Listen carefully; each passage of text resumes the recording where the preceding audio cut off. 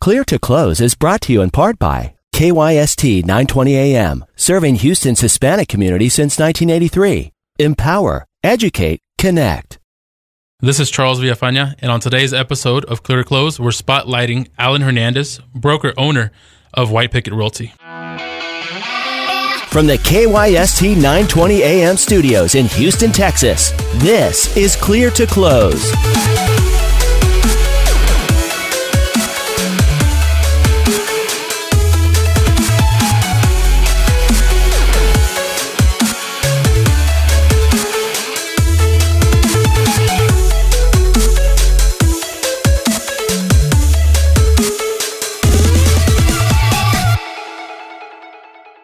Hey guys, we're in studio today, and I have Alan Hernandez, broker-owner of White Picket Realty. He's been in the industry for how long now? This will be my 14th year. 14 years. Let's hop right into it. What made you get into real estate? Wow.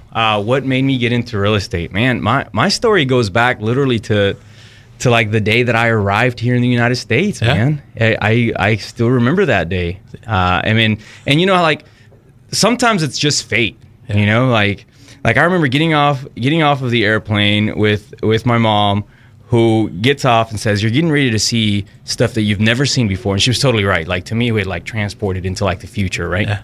I was 5 years old.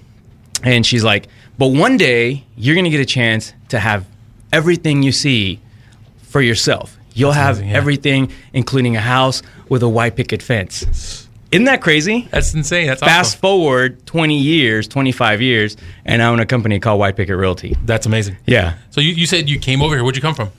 So born in Mexico. Okay. Born in Mexico, Guadalajara, Mexico. Guadalajara. My mom came here as a student, and then she decided, hey, things are a little better over here than over there, and we've never left, man. We've been here since. That's awesome. She married a German, so I was raised half German, half Mexican. We had bratwurst and fajitas during weekend parties. It was awesome. That's man. awesome. Yeah. That's awesome. And the one thing that we can agree with, like Mexicans and Germans, can all agree on drinking beer. So we did a lot of that.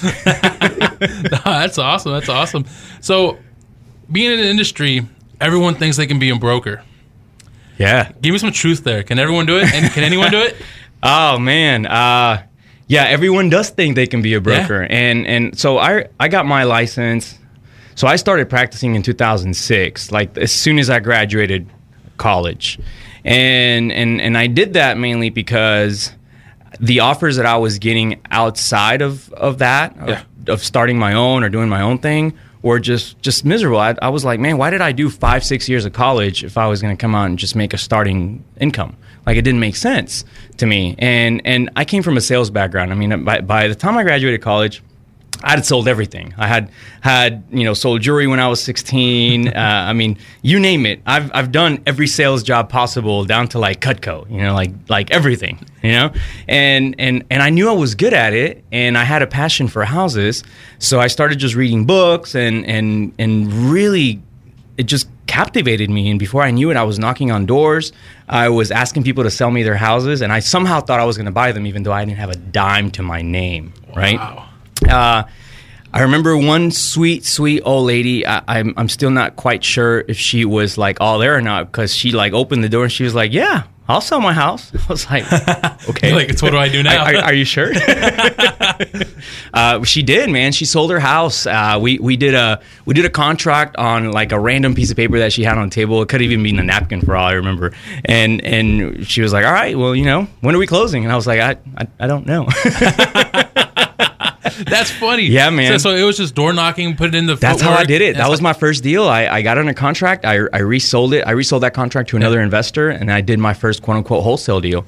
Yeah. When I got into the business, that's all I did. I started wholesaling houses with an investment company here, and I was about 7-8 years into the business before I said, you know what? I actually don't like the way this business operates, so I'm going to try to create something on my own. Yeah. And my choices were go out and buy a franchise, and everything kind of comes in a box, and boxes, it helps. Yeah. Like I can see that being helpful. But I was just taught to think outside the box and do things that other people couldn't or couldn't do or wouldn't be willing to do. So I just thought, well, the only thing I can really do is just start my own. Exactly. Yeah. Had I known how difficult it really is, I may have done something differently. at that point, because nobody tells you this, like, right? Like when you're going to go open a business, they're like, do it. You know, you tell your family, hey, I want to open up my business. And they're like, you got to do it. And that's great because you need that support. Yeah, you need the support, yeah. But not a lot of people actually say, hey, how are you really going to do this? Like, do you have the money? Do you have the know-how? Do you have the skills to actually run and operate a business? Because that was the biggest brick that hit me when we first opened up. It was like, boom, you have a business. Now you have a space, or boom, you have a business, you have a space, and now you have employees.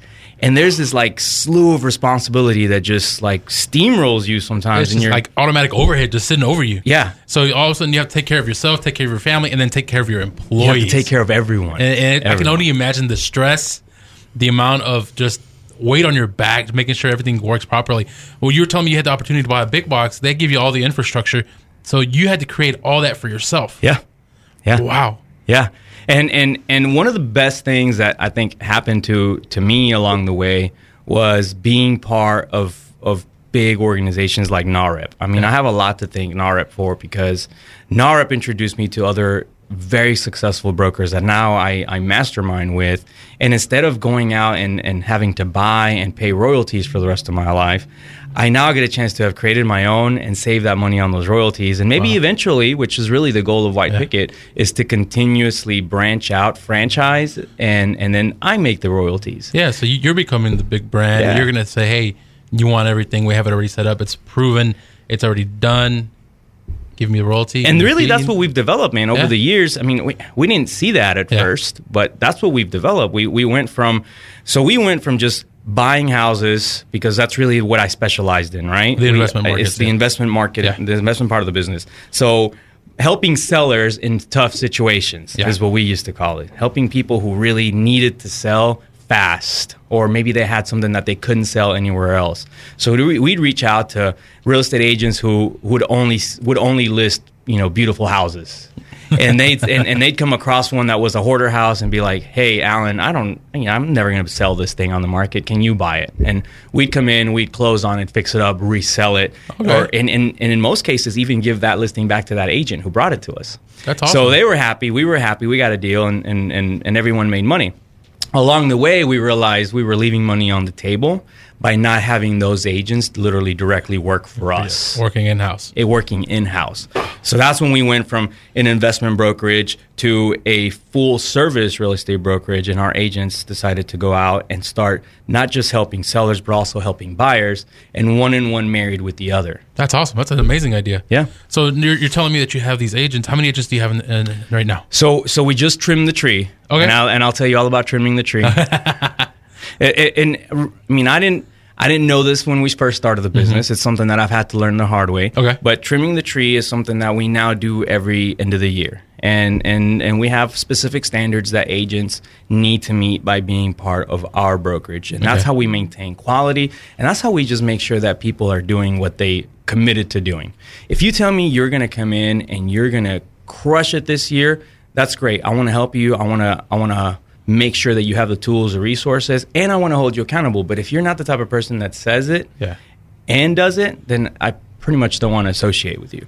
And by doing that, we keep our people at a higher level of performance. And because they're surrounded by people with high level of performance, they tend to perform better overall regardless. Yeah. So this year, we ended up letting go of a few folks.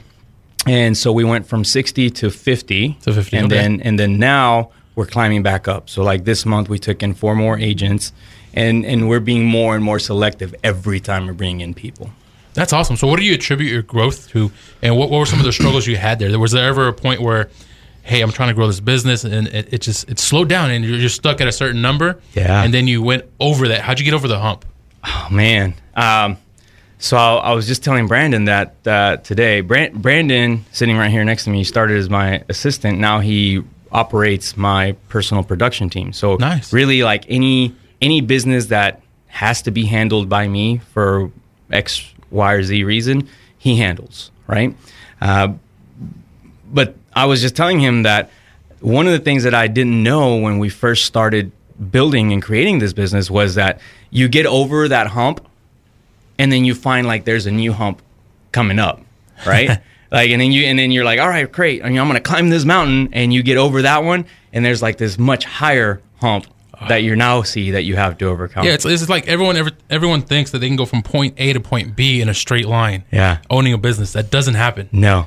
Give me some truth there. What was some of the things that just stumped you and said, hey, let me take a step back, recalibrate, then go forward? Man, I got to tell you, so I've been in this scenario, and this is the thing that I think social media really screws everybody up on this, right? Because what do we do on social media naturally? Like we go on social media and we tell people about how amazing things are, how great our day is, and for good reason. Because when you have like a negative friend, you normally want to unfriend that person. Well, right? you don't want negativity in your circle. Nobody wants negativity in their circle. Exactly. So I get it. I understand it. At the same time, we don't actually see the truth behind someone who's building a business and people who are struggling to get there. And I don't think I've ever seen someone who's really successful not have to struggle. I mean, that's not real. But you don't get a chance to really see that. That's not something that you want to share. Yeah. So normally when you walk up to an entrepreneur and you say, how's business? Even if they've had the worst month of their life, it's great. Business is great. Yeah. That's the answer that always. you get. You can't have people know that you're struggling. You don't put that on social media. You don't say, hey, it's been the worst month of my life. Yes. Everything you have to perceive and say, I'm doing great. Yes. So yeah, I understand that part. So I will preface by saying that I have been in the situation like late at night where I flat out can't sleep. Like no sleep, sweat, and wondering how the heck am I going to make payroll this next quarter because we've just had a bad month. Like for example, I can tell you that after Harvey, man, we went through a rough time. Like our office was flooded. We didn't have a place to be at. We still had to make rent payments. Like that was just because it flooded didn't mean we didn't have to pay your it. Spot. We still had to make rent payments at that place. We couldn't have business there. People didn't want to buy or sell. Everyone was freaking out. So we had the office out of the Denny's.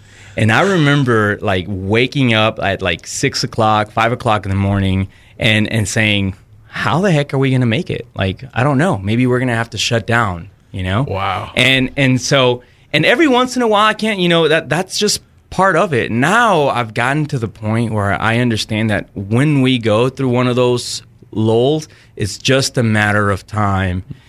And as long as we're in action, things are going to be okay. Yeah. Right? But when you first get started, I mean, I remember in 2012, 2013, we were just launching, we were just getting things up and going, and we'd run into those scenarios, and it felt like the end of the world.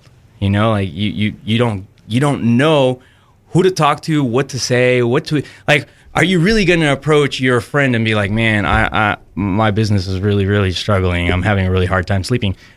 We as guys normally don't do that. And as business owners, it's not something that you really want to share. And so one of the things that helped me through all that processing is that masterminding that we started doing. Yeah. Man, that's been powerful for us. That's good. That's awesome. So you're getting together with these other business owners that are successful, that have gone through these situations, probably been in the business just as long or a little bit longer than you, and you're like, how'd you handle this? And that helps you. That's awesome. Yeah, man, that's been magical. So like, for example, last month that we had some people come in? So last month we had friends of ours, another broker owner from Dallas that we met in San Diego, right? Like this is how like crazy this world is. So we meet these people in San Diego and we fall in love with them. They're amazing people. They've been in the business 30, 35 years.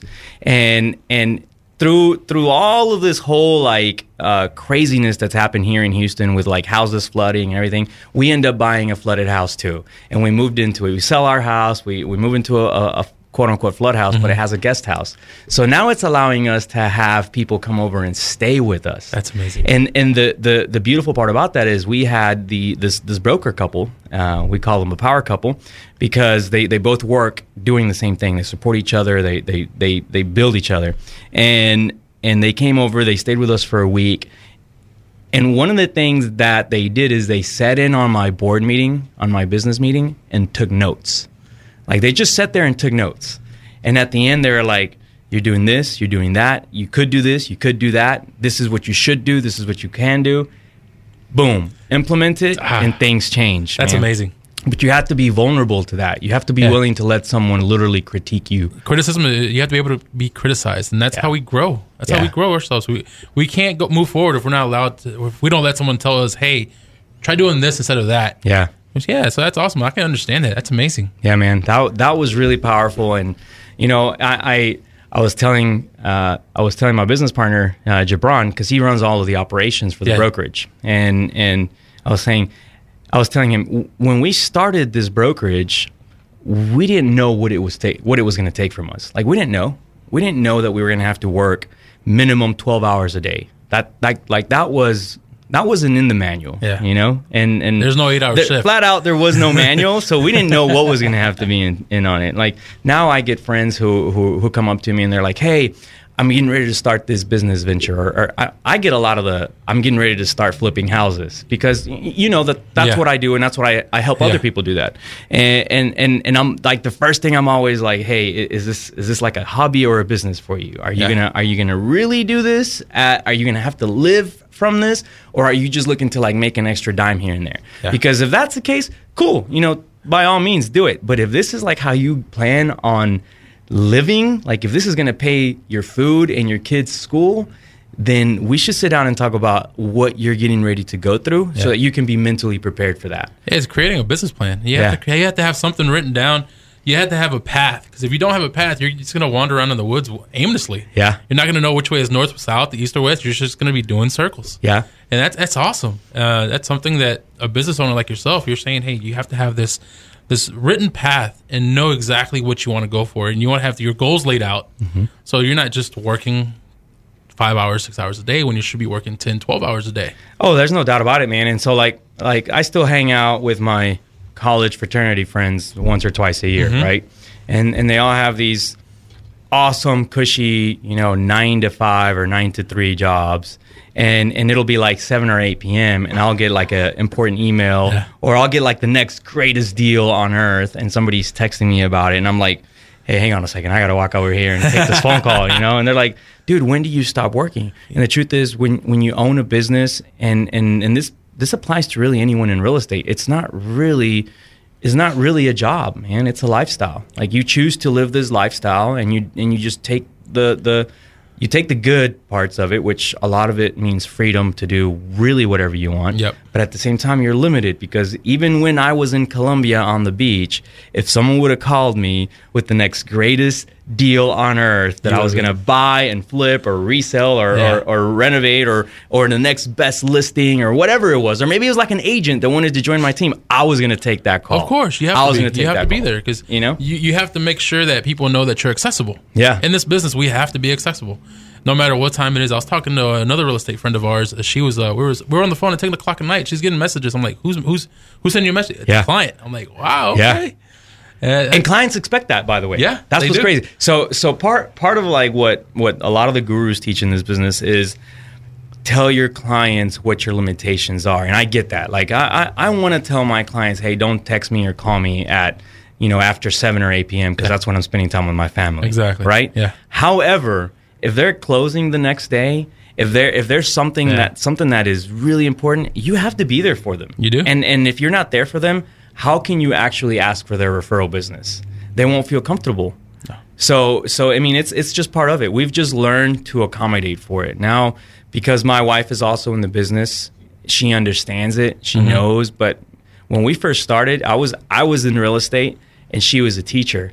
And man, that was hard. Yeah. Like, that was difficult. She didn't see it the same way. Yeah. Because she'd come home at 5, right? And I'd come home like at 7. And I would still like be cranking away text messages and emails and stuff. And she's like, "When do you stop?" I'm like, "No, we don't. We don't stop. We don't stop." Yeah.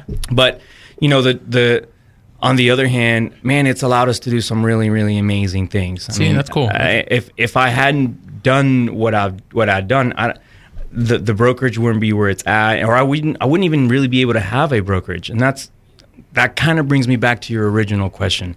Can everybody start their own brokerage?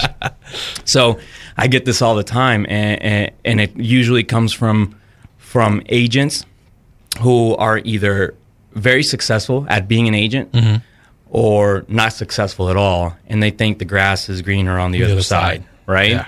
And one of the things that I've learned is that it never is. It's never greener on the other side.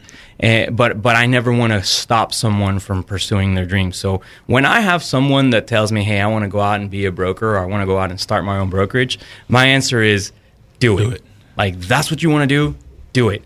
Just know that this was kind of, for me, this is my Ferrari. Like, I built it. I paid for the parts, and the parts are extremely expensive, and they're hard to find, and it's a pain in the butt. And once you get it going, it's fast. It's awesome. It takes you where you want to go. It makes all the sounds you want to hear, and it has a bunch of buttons that you can press. But until you put it all together and can afford every part, it's going to be a climb, and it's going to be a bear. And you got to be willing to put up with that. Yeah, you got to be willing to put in the hard work. We work hard now, or you as a broker, you're working hard now. So essentially, at one point in your life, you can step away and just let the machine run. So that was the beautiful part in this last vacation that I took. This was my first vacation that, yes, I would have taken the call, but I didn't have to take the call. You had everything in place. I had everything in place where nothing that went wrong couldn't have been dealt with, with either me there or without me there. Yeah, so there was no fire that couldn't be put out. Yeah, it was perfect, man. That's peace of mind right there. It is. And that takes time. It's not, for everyone listening, that doesn't happen overnight. No. How long has it taken you to grow your business where it's at now? Well, look, I started the brokerage in 2012. We hit, I can count realistically 4 real dead ends throughout that process. Okay. Right? It's 2019 now. So do the math. That's, every other year we've hit a complete dead end or something that really has stumped us. Yeah. One of those things that you didn't know you didn't know. It's just a stall. Yeah. And so I can say that the path that we're on right now, what we've created and what we've achieved really can be attributed to the last 3 years worth of work. That's cool. So even though we've been in business since 2012, the last 3 years are the most meaningful for us because that's when things started to make sense for us on how we were going to go out and help people. And what really changed, I can tell you that there was a defining moment when we went from being a barely making it business to a business that really made sense, was us sitting down and putting everything that we saw in terms of our vision in writing. And then sharing that vision with everyone around us. See, that's huge. So what happened was people around us, because they didn't agree with that vision, left.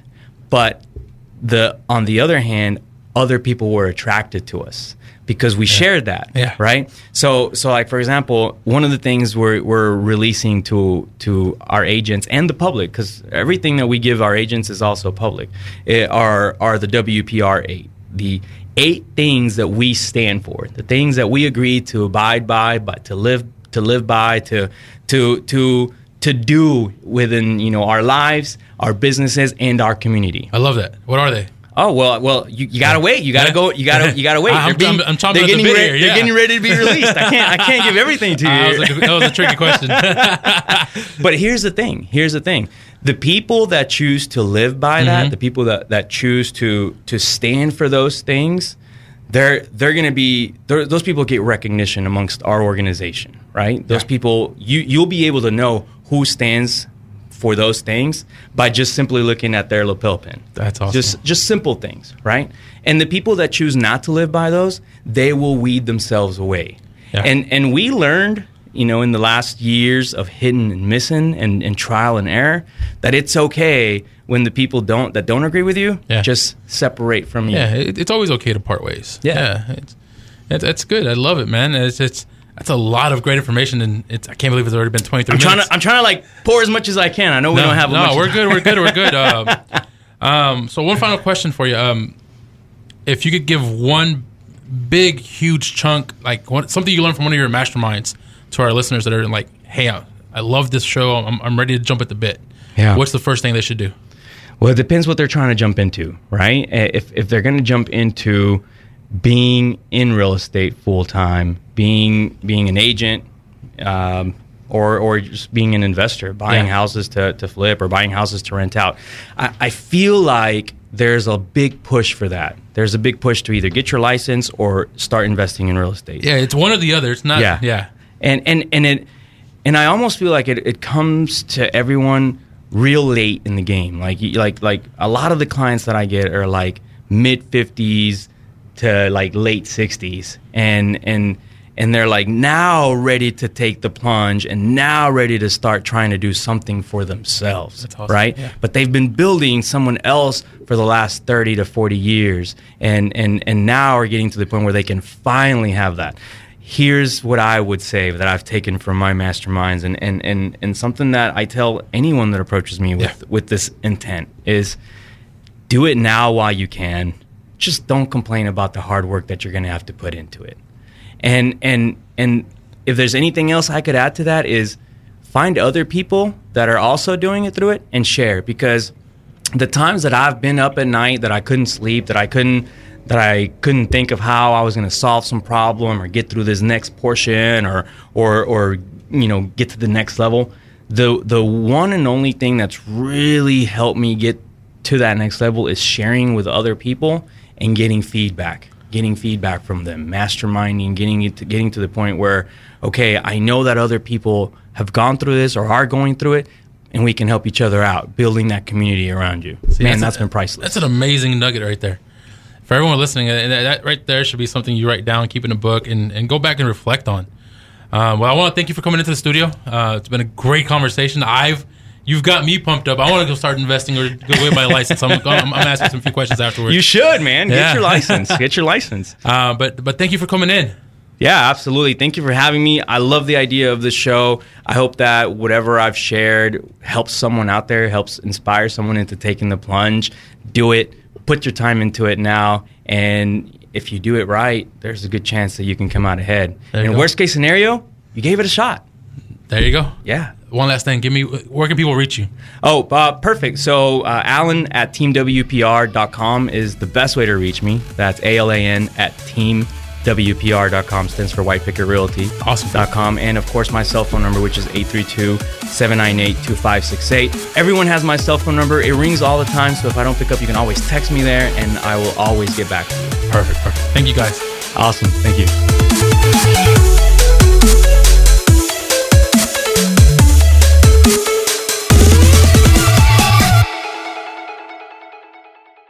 A new episode of Clear to Close is released every Wednesday. Subscribe to the show by searching for Clear to Close on Apple Podcasts or Google Play Music. You can also find us on Facebook and Instagram at Clear to Close Podcast. For more information on how to be a guest or sponsor, visit www.cleartoclosepodcast.com.